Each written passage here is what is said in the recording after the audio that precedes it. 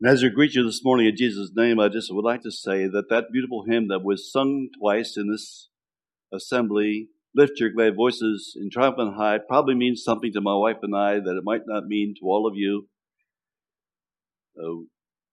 Probably the most meaningful singing of that hymn happened at our son's funeral 7 weeks after we were in Costa Rica.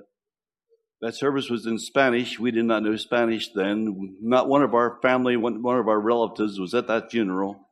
Only my wife and I and 3 of our living children who remained. No relatives there.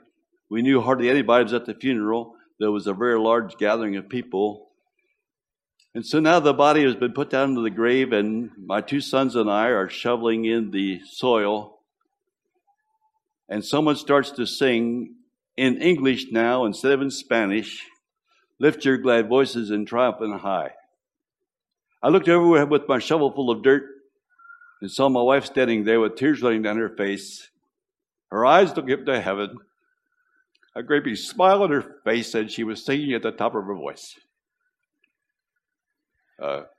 So if you would allow me to, I remember that as you're singing.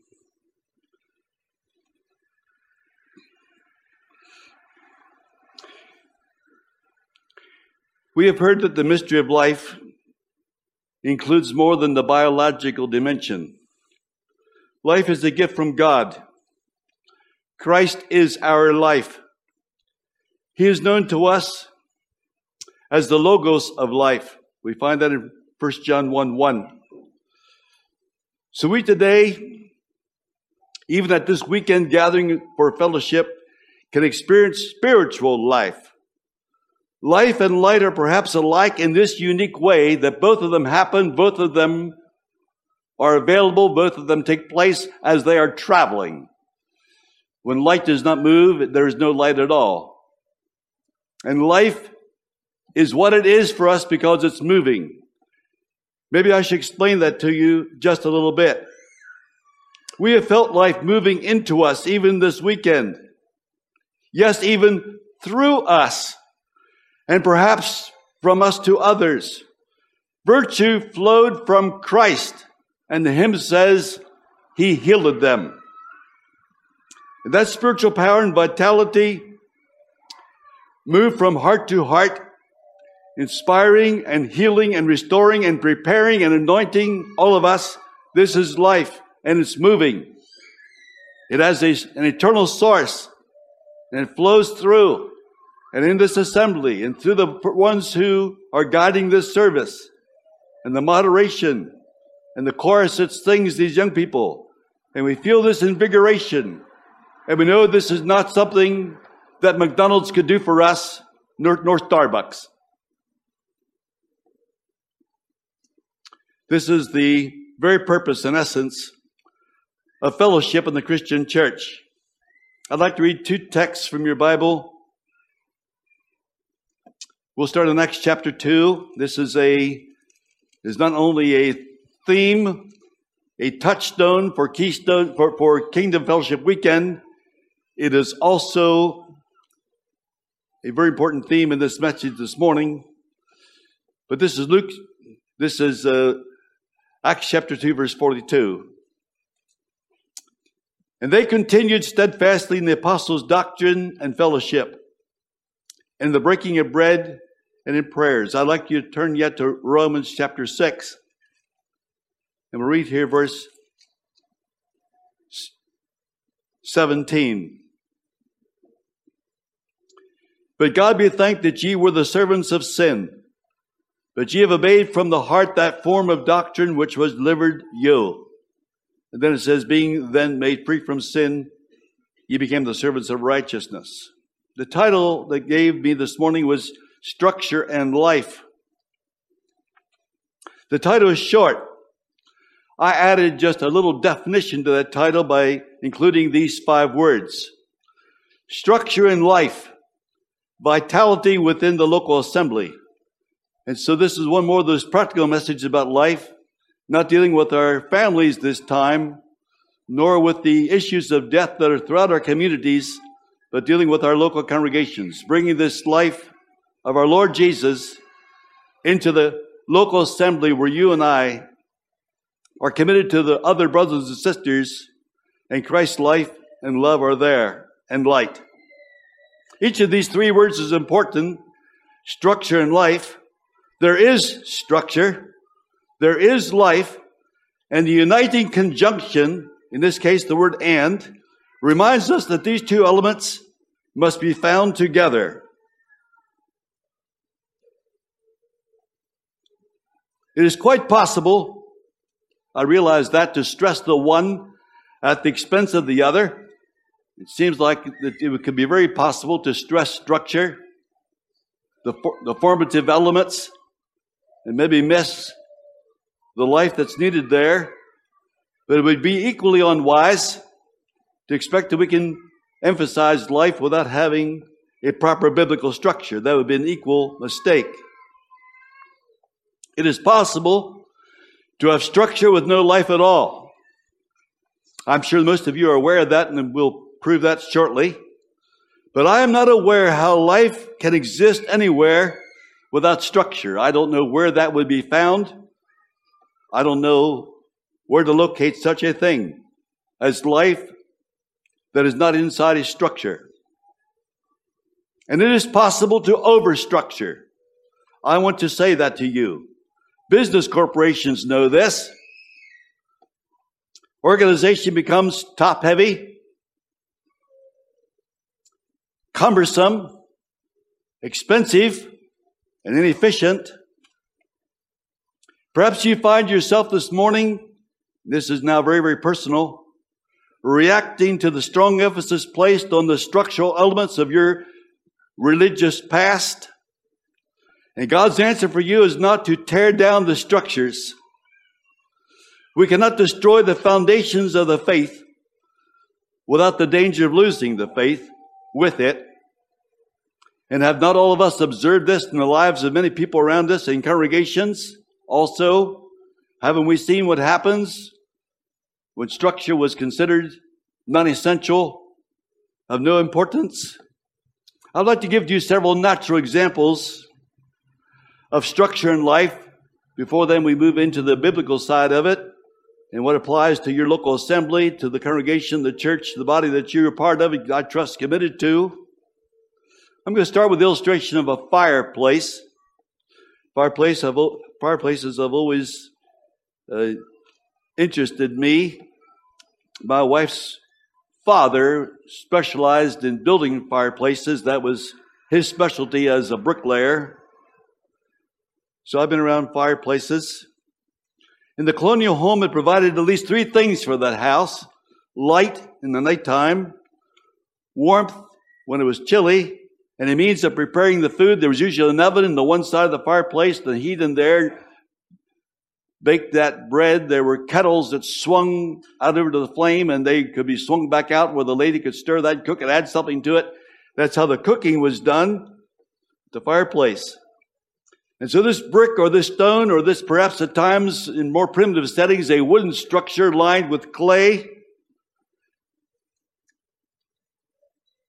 did none of those functions that I just talked about with the life that is with the fire within it. And we know what happens with fire that is not contained within a designated structure. You can go to California and talk to Governor Newsom out there and explain to him what takes place when fire rages across the land and it's not in a contained, structured, prepared place to be burning. The fire is a beautiful thing and has a lot of life in it in that sense, but it needs a structure. It's interesting, you can see places where the Civil War was fought, where fires have gone through some of the cities and towns out there in California, Oregon, and these days. And the only thing she left standing is that brick structure that has a fireplace at the bottom of it. The rest is gone. And that structure survived the fire, but it's as dead as can be. The structure remains, but there's no life in it. So that was one example of structure and life. I'll give you another one. In the same state, if you allow me to go west again, out there, let's find at least one large sequoia tree. It's an imposing structure. These trees are so fascinating. There's a tree out there named Moses. Lightning struck Moses one day, this sequoia tree. The fire started up there in the top because the lightning had burned for 9 days. They tried with helicopters and who knows what else to put that fire out. They could not extinguish that flame. That tree burned for 9 days. There was a lot of fire up there on top of that tree. They couldn't get it out. That tree is still growing today. Fire damage of that time is pretty well healed over. The tree is just going on as if it didn't happen. A lot of structure in a sequoia tree. So much structure, in fact, if you take one of those giants, one of the large ones, and measure how much it grows in 1 year, how big it is now on the 22nd of August, 21, and how big it is in the 22nd of August, 22, you'll find that if you took all the structure that was put together into that tree in 1 year, it would make another sequoia tree standing beside it in perfect proportion, standing 60 feet tall. That's how much one of those giants grows in 1 year. There's a lot of structure there, but you know what? There's life in it. But you won't find any of that life apart from the structure. It's always there. That's a sequoia tree. The life in that tree is virtually indestructible, but it is found only within that structure. I don't want this to be a carnal example, but it serves such a useful purpose. I'm going to give you a third example of structure in life. Would you go along with me for a while this morning to a baseball game? Here the structure becomes very defined. I'm not going to take you into all this language and through all these descriptions. There is the decided mention to the field in which this game is played. There are bases properly located. There are foul lines. There are specific numbers of players for each team, and they each serve in specific locations across that playing field. They have their own functions. The game has quite an elaborate list of predetermined rules, and you have umpires present there to govern those. There are uniforms that designate the teams, and even the balls and bats are subject to the norms of the league. And whether this is in Candlestick Park or a sand lot in an empty field, the structure is there. You never saw a ball game properly played without it. Yet, no one comes to the ballpark to observe, to study, and to photograph the structure. No one brings their tape measures along to see that they're exactly 90 feet between the bases. I doubt if anyone comes with a National League or American League rule book stuck in their back pocket so to make sure everything goes all right when they're in there. And although all those structures are in place, that's not why we went to the ball field. They came to see the game. That's why I came to KFW. Many of you have expressed to me and to others, to each other, this weekend, your amazement at the effort expanded to organize a function so well planned and efficiently organized as what we've experienced here this weekend. And you have right to be amazed about that. Some people have said, how can they feed this many people? And though I've worked with these dear brothers for several years, I have no idea what all they do when I'm in Costa Rica and they're getting ready for this meeting.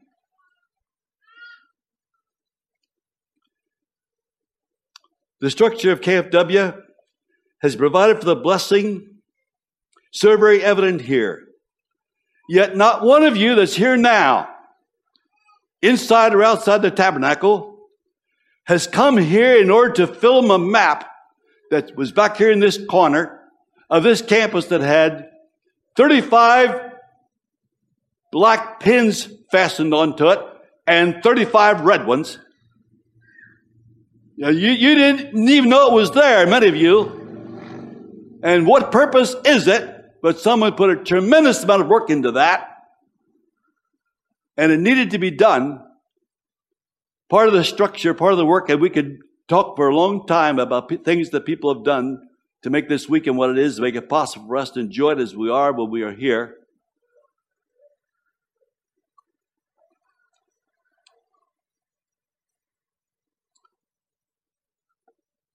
You came, I trust I'm going to finish this sentence correctly. You came to be part of the game. Did you notice how I changed that? Or weren't you listening? What did I not say? I did not say that you came to see the game. And I hope I'm right about that. You came to be part of the game. These organized structures are infused with life. And that life has melted my heart this weekend. It has brought tears to my eyes. I cried sometimes because you were crying, and the rest of the time because it's what I needed to do. It has inspired my little faith. It has increased my love for you. This is life, and that's what life does in the church. And so we're talking about structure in life. I hope this has introduced to you what we're wanting to do here this morning. I need to take you on a journey, and I will try to do this without belaboring any of these points. But I'd like to show you something of the structure that our Lord Jesus has built into His New Testament church. Yes, there is life here, and that life is Himself. He is our life. When I talk about the Church of Jesus Christ, I'm not talking about the meeting house.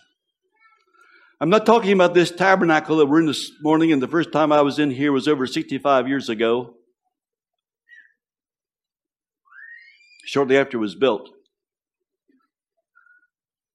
I'm not talking about a sanctuary. But the Bible refers to the church as a body. It also refers to the church as a building, built upon the foundation of the apostles and prophets, Jesus Christ Himself being the chief cornerstone, that structure. And this building, fitly framed together, groweth unto a holy temple in the Lord. That's life. That's found in the same verse, by the way, in Ephesians chapter 3. It is the habitation of God by His Spirit. That's life. But it's inside a structure. Can we notice some of those structural elements of the church? Some of the structures of a local assembly. I'd like to do that for you just briefly, if you'd allow me to. And though we could spend a lot of time looking at scriptures, and we just cannot do that, I'm going to just let you see these various elements. And we will look at some scripture maybe, but we'll try to move through this. This particular structure here that we're in right now includes, in the many things that help facilitate what happens here, it includes a clock up there in front of me. And maybe you can't see it, but I can see it. But it's part of the structure. We'll see how much life we can get into that structure. So we'll work at that. We have noted already in this building, the Church of Jesus Christ, the foundation. From Acts chapter 2 until today, there's a foundation there, and we build upon that. The foundation of the apostles and prophets, I read that to you. From chapter 2, verse 42. When Roland Allen, who was an Episcopal priest, wrote his book titled Missionary Methods, St. Paul's or Ours, he referred to the body of apostolic tradition that Paul delivered to each church that he established on his missionary journeys. Tradition here does not mean archaic, legalistic, pharisaical, leftover ideas that somehow didn't evaporate yet. That's not what tradition means here. Tradition is a very beautiful word in Scripture. We have this word in our Bibles where you do not in English. Tradition here is teaching, as in the Didache of the Apostles, the teaching of the Apostles. Paul mentions in 1 Corinthians, in those 16 chapters, he mentions 5 times things that he presents to all the churches wherever he goes. Now, I have those references written here, and we're not going to look them all up, but it's in chapter 4, it's in chapter 7, it's chapter 11, it's chapter 14, it's in chapter 16, where he says that these things I teach everywhere. That's the tradition of the apostles. That is very, very foundational to the order of a Christian church. And when Roland Allen attempted to make a list of those teachings that Paul took with him and the other apostles to the churches they established, it's very interesting that this Episcopalian included the Christian woman's veiling in that list. And it is interesting that in chapter 16, at the end of that discussion, when Brother Paul is finished presenting that teaching to the Corinthian church, he says that what he's doing here is saying here to this Corinthian church he does in all the churches. So Roland Allen was right about that. That'd be along with baptism, the Lord's Supper, and many other things that were taken from church to church, including some thoughts about the gatherings of the saints. These are vital and necessary and purposeful things, full of meaning. And their structure here, yet again, as we've used the phrase, they are infused with life. But that's not the only structure we have. The congregation has chosen servants, elders, deacons, perhaps evangelists. There may be other ways to designate these servants of the Lord and His body. So there are ministers and or pastors. And not all churches use exactly the same organizational structure when it comes to the servant body of the church. And I think there's probably some room for variation there. I just came from a congregation a little over a week ago here in the States where their structure is a little bit different from what we have in Costa Rica. Their structure might be better than ours. I appreciate what they're doing there. Yet we know that having a bishop in the church, though that is part of designated structure in Scripture, does not guarantee life in a church. You know, Diotrephes may still love to have the preeminence. There's no spiritual life there, if that's the way things are. At least the spiritual life is not coming from him. And so, though we have this element of structure in the church, it's up to those called to these places and areas of responsibility and function to be sure that they are united with Christ, filled with love, knowing the sheep, filled with life. The structure is important. The life that comes from that serving the Lord is more important. We have mentioned some of the brotherhood symbols that the Bible gives to us, that Christ gives to us, that the Holy Spirit is inspired to put into and build into the structure of our local assemblies and our church life, as we call it. The supper, the basin, the kiss of peace and love,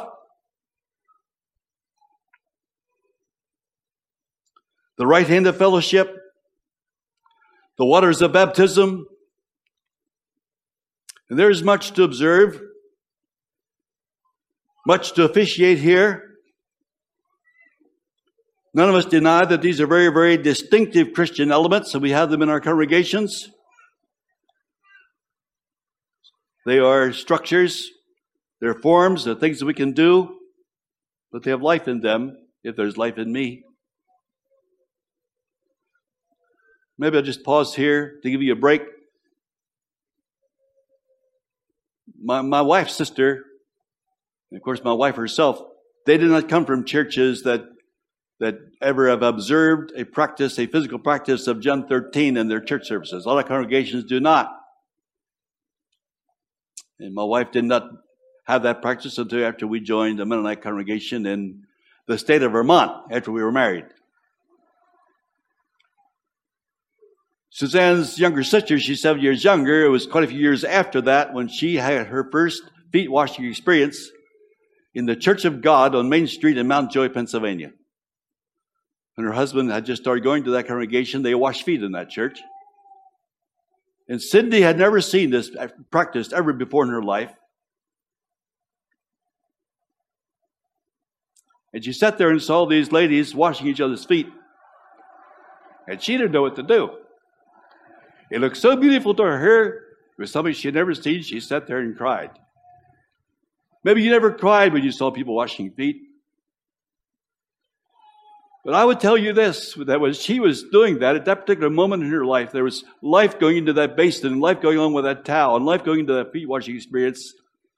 Maybe the rest of us ought to ask God to put into us as we do it. Did you follow that? See, there's a structure. You're not going to neglect the basin. You're going to wrap the towel around you. That part will all be taken care of. But the life part, dear brothers and sisters, did you get that?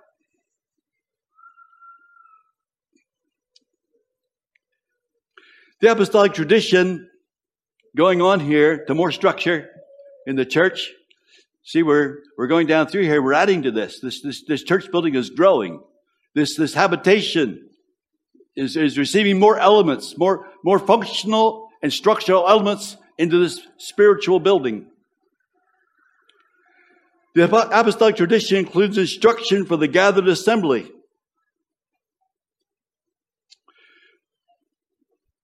We saw that even in our texts that we read. 1 Corinthians 14 is very pertinent here. I'm not going to read that chapter to you, but there's specific instruction there for conduct, order in the local assembly. And there's quite a variation in singing. And in the music that we use, from one country to another, from one geographic location to another, from one climate area to another, songs change. Music is different from one place to another. We are a Latin congregation at home. Latins normally enjoy a kind of music a bit different from what Northern Europeans maybe would have espoused. Although in our congregation at home, there's a very, very deep, fervent appreciation for the deepest hymns of the faith. And they are probably selected the most often in our congregation. We have some very, very deep and meaningful and moving hymns in our Spanish language. And they also sing some of those choruses by memory that are a bit more lilting and a bit more repetitive. And maybe Suzanne and I just have to surrender a little bit of preference when we join in with some of that. There's construction there concerning the lifting of an offering. There's structure there and instruction concerning the participation of those who are present in the service. Some are told to remain quiet and do their speaking elsewhere. Some are told when to remain quiet to allow others to take their turn. There's a lot of instruction there. And this provides order for the service. Sunday school, as you probably know it in your community, is a relatively new innovation. There were no Bibles at the beginning in those early services back there in the book of Acts. No printing house prepared Sunday school booklets. There was the weekly agape, perhaps. And I'll just say this, that interesting word for the place where they met, house of prayer, that term still survives today in Latin America. Many congregations call their place of meeting house of prayer. Others call it house of worship. But there is more than corporate worship. Moving on here again. There is a mission purpose. Make disciples of all nations, we heard this weekend. So we have evangelism and church extension, discipling of new believers, as in Antioch. Discipling includes discipline at times. And Matthew 18 speaks of this, as does Galatians chapter 6, verse 1. The orderly way in which we deal with transgressions or errant behavior or wayward footsteps. And when someone has gone away, someone is disobedient, unfaithful, losing faith, losing their commitment, we seek to restore such a one in a spirit of meekness. What does that mean? Restore that person. We consider ourselves lest we be tempted. And when the 1955 Chevy is restored, though it has the same block in there and the same carburetor it had when it was built by GM in 55, it has more horsepower now, it is more fuel efficient, goes further than a mile a gallon than it did when it was first built because of the improved fuels and oils and rubber on the tires that we have these days. Restored to full usefulness. This is the goal. And the Bible shows us how to do that. At times one is severed from the body.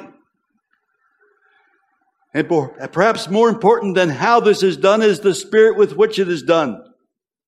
It is the spirit that giveth life, the Bible tells us. We noticed this weekend that discipleship is maybe a bit weak as an element in our congregations and our churches, in our understanding of how congregations should function.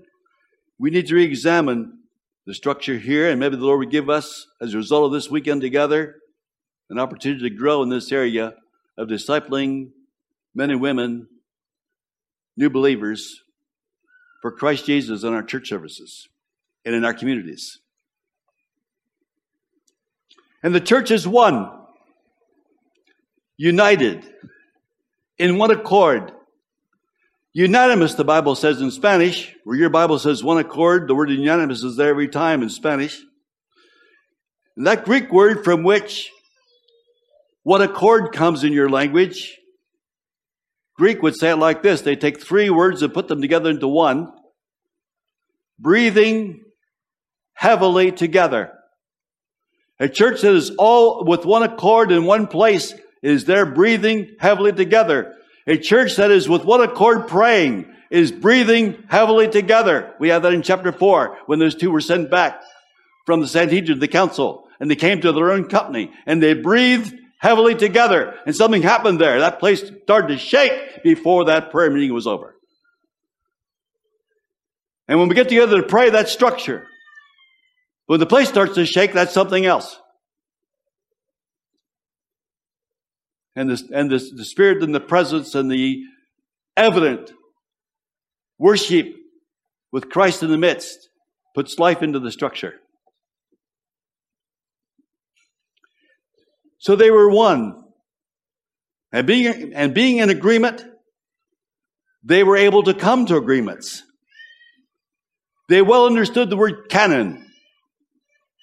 I'm not going to take a lot of time to describe that word for you. It's a Greek word. It's translated in your King James Version Bible several ways, several times. With time, that word canon came to include the body of scriptures that you hold in your hand, the Christian Bible. Someone decided on those 39 books, so there's 27 in the New Testament. There were decisions made there, decisions that we still honor and respect and thank God for today, and I don't think they were carelessly done.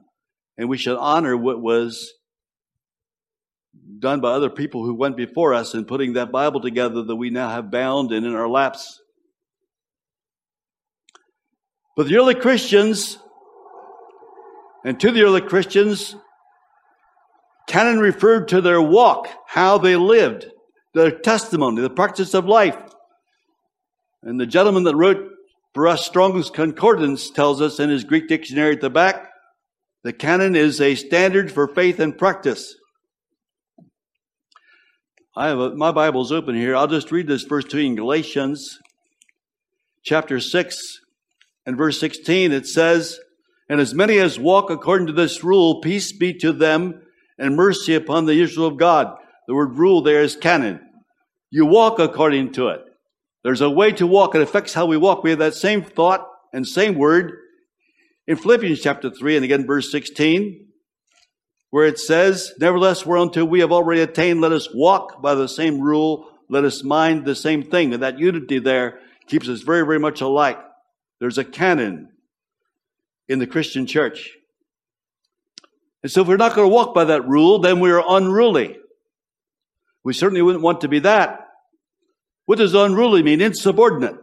Literally, Greek, it means to march out of step.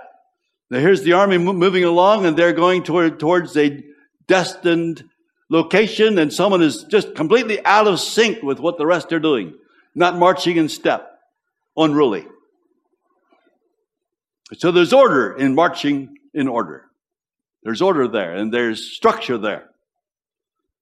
And the way that marches forward, so it is in the church. It certainly was that way in the early church. I know there's a lot of controversy these days about the place of brotherhood agreements in a congregation.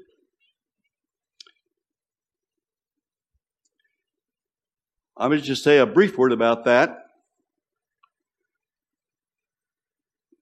Too many congregations have a procedure for making decisions, but do not know how to come to agreement. I don't know if you understood that sentence or if you even heard it. They know how to vote, but they do not know how to come to consensus. And that is why, though they've decided things and they're moving forward with the decisions they made, there's disunity in the congregation and lack of peace. Because they learned how, through parliamentary procedure or some democratic way, how to make decisions, but did not learn how to make agreements. Still have disagreed people when it's all over. They have not learned how to follow after the things which make for peace and the things wherewith one may edify another. What our Bible calls ordinances, in one reference, your Bible calls that decrees for to keep. Would you go to Acts 15? I want to show you that. And we'll just briefly notice a couple of things here.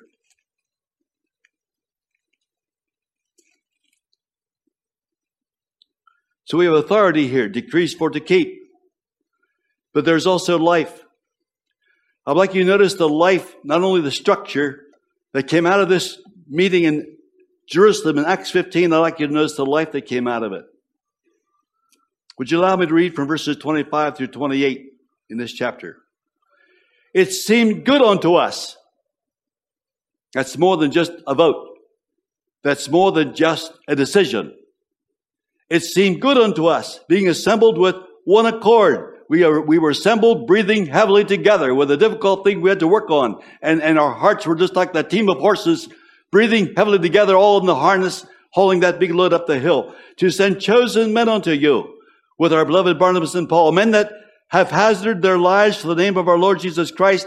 We have sent therefore Judas and Silas, who shall also tell you the same things by mouth, for it seemed good to the Holy Ghost and to us.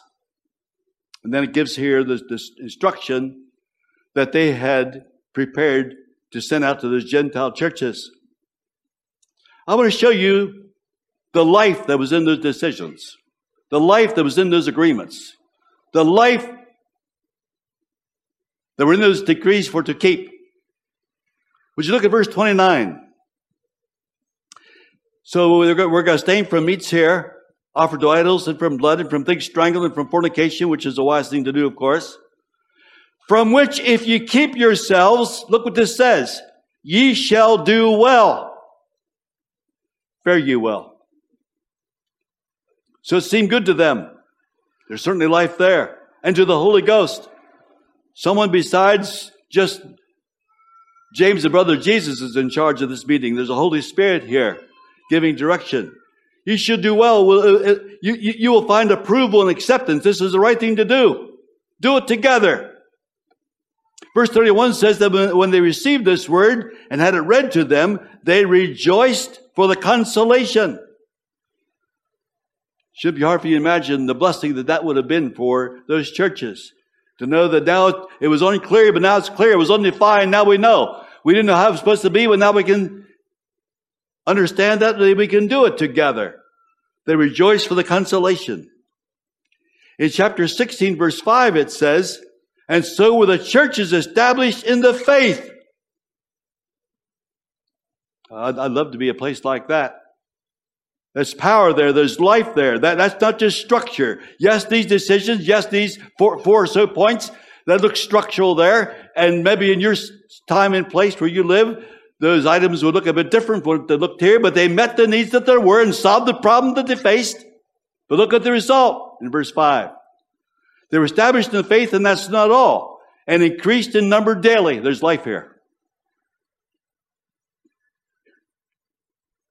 So I don't want you to look disparagingly upon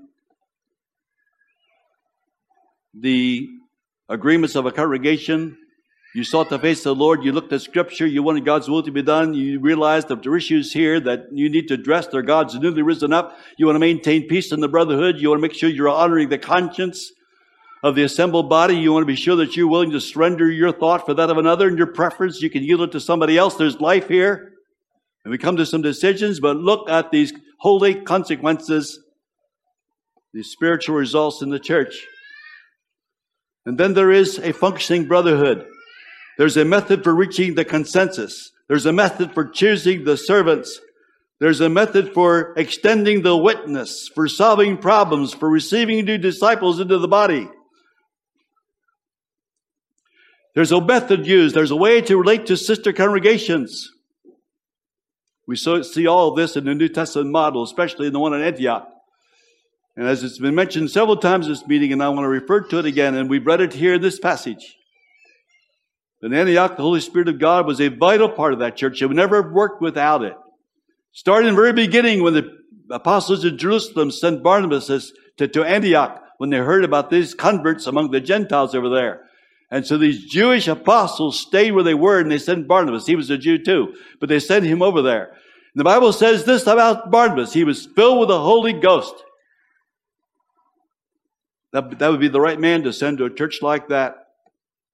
After he was there for a while, brought Paul down there, assembled a church for a year, taught the people from God, from what little bit of Scripture they had and their knowledge they had from the apostles of the life of Christ. And I don't know if Barnabas ever saw Jesus. He meets all the qualifications for a deacon. He was not chosen among this, he was not chosen when they looked for another apostle. It might be that he was not there with the other 11 as they ministered and lived with Jesus. He was not chosen either as a deacon when the 7 were chosen, though he met those qualifications. But we have the Holy Ghost there. And after this work was done, this church became established, and the neighbors around looked at this new formed body, and they said, these people are Christians. And they called them that. That's quite a name to be called by your neighbors.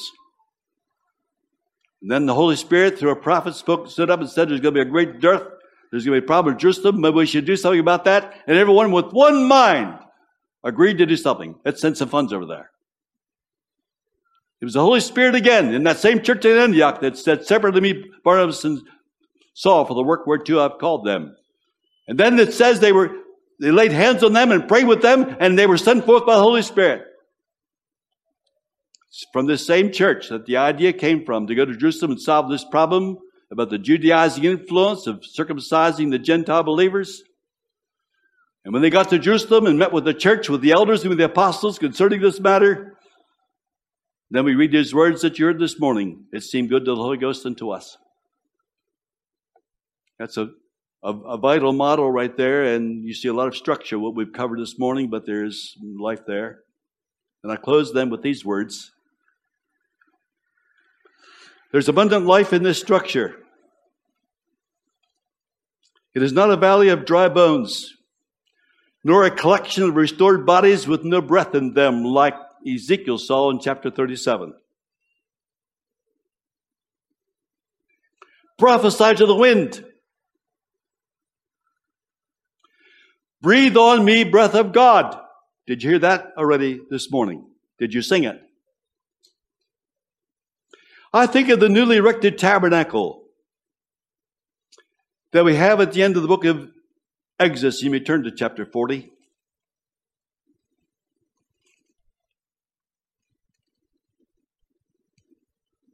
Moses had received this model up in the mount.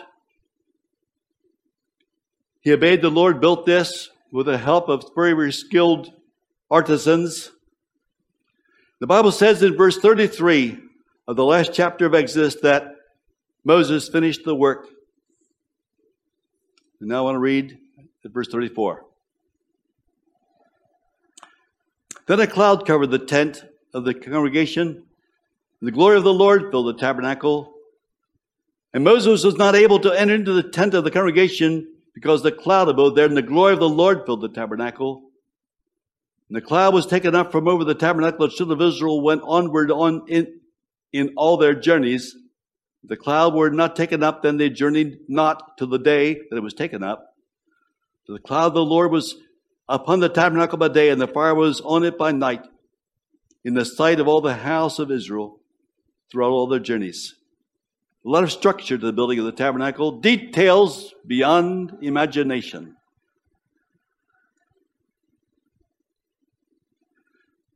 But it needed to be filled with life, as you and I also need to be, and so do our congregations at home. Listen to these words. After Jesus gave 4 steps to take to restore a brother who was taken in a trespass or a fault, he added these words at the end of that instruction, Matthew 18. Verily I say unto you, whatsoever you shall bind on earth shall be bound in heaven, and whatsoever you shall loose on earth shall be loosed in heaven. Again I say unto you that if 2 of you shall agree on earth as touching anything that they shall ask, it shall be done for them of my Father which is in heaven. For where 2 or 3 are gathered together in my name, there am I in the midst of them. That brings a lot of life into the structure. Why is it alive? Why is this just not dead works? Why is this not simply empty tradition? Why are these things that we're doing filled with joy and blessing? Why is it working so well in some congregations? And it's interesting to me to notice that I've observed congregations with a more defined position of structure than what others have, and yet more unity and more souls coming into those congregations from an unconverted background than in places where it seems like,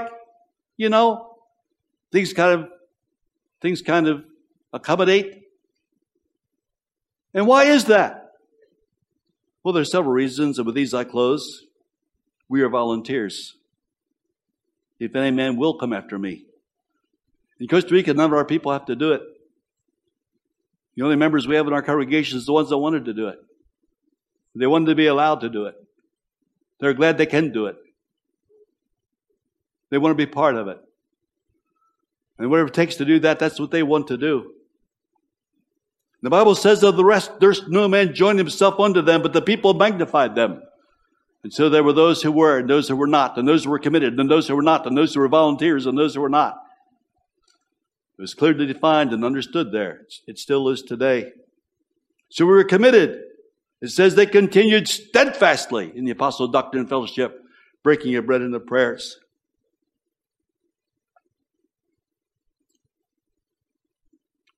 They were of one accord in one place.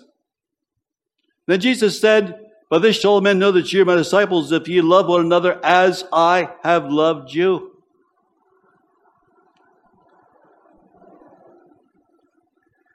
This might be one of the most disobeyed teachings within the Anabaptist world. I don't know how we can divide from each other, learn to do without each other. Brothers that we needed and loved and worked with and labored with and prayed with and visited with and evangelized with, and now we walk away from them, never to get back together again. How can we do that, brothers, if we love one another as Christ loved us?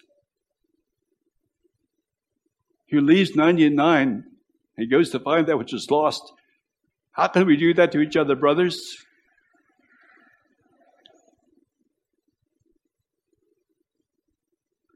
And we're filled with that same Spirit of God, that same Spirit of life, that same Spirit that's within the Son is now sent forth into our hearts by the Holy Spirit which He has given us. We have that same Spirit of life and love within us. That's why it works, dear brothers. That's where the life comes from.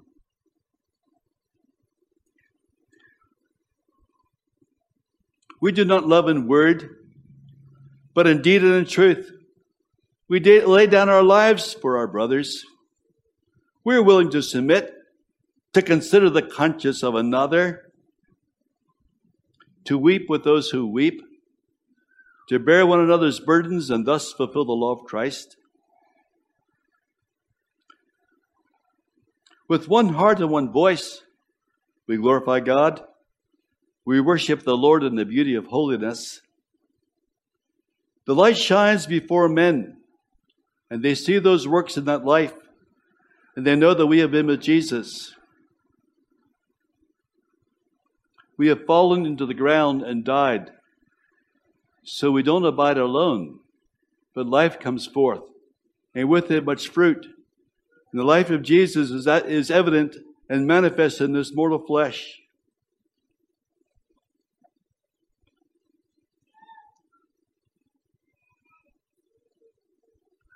I would just like to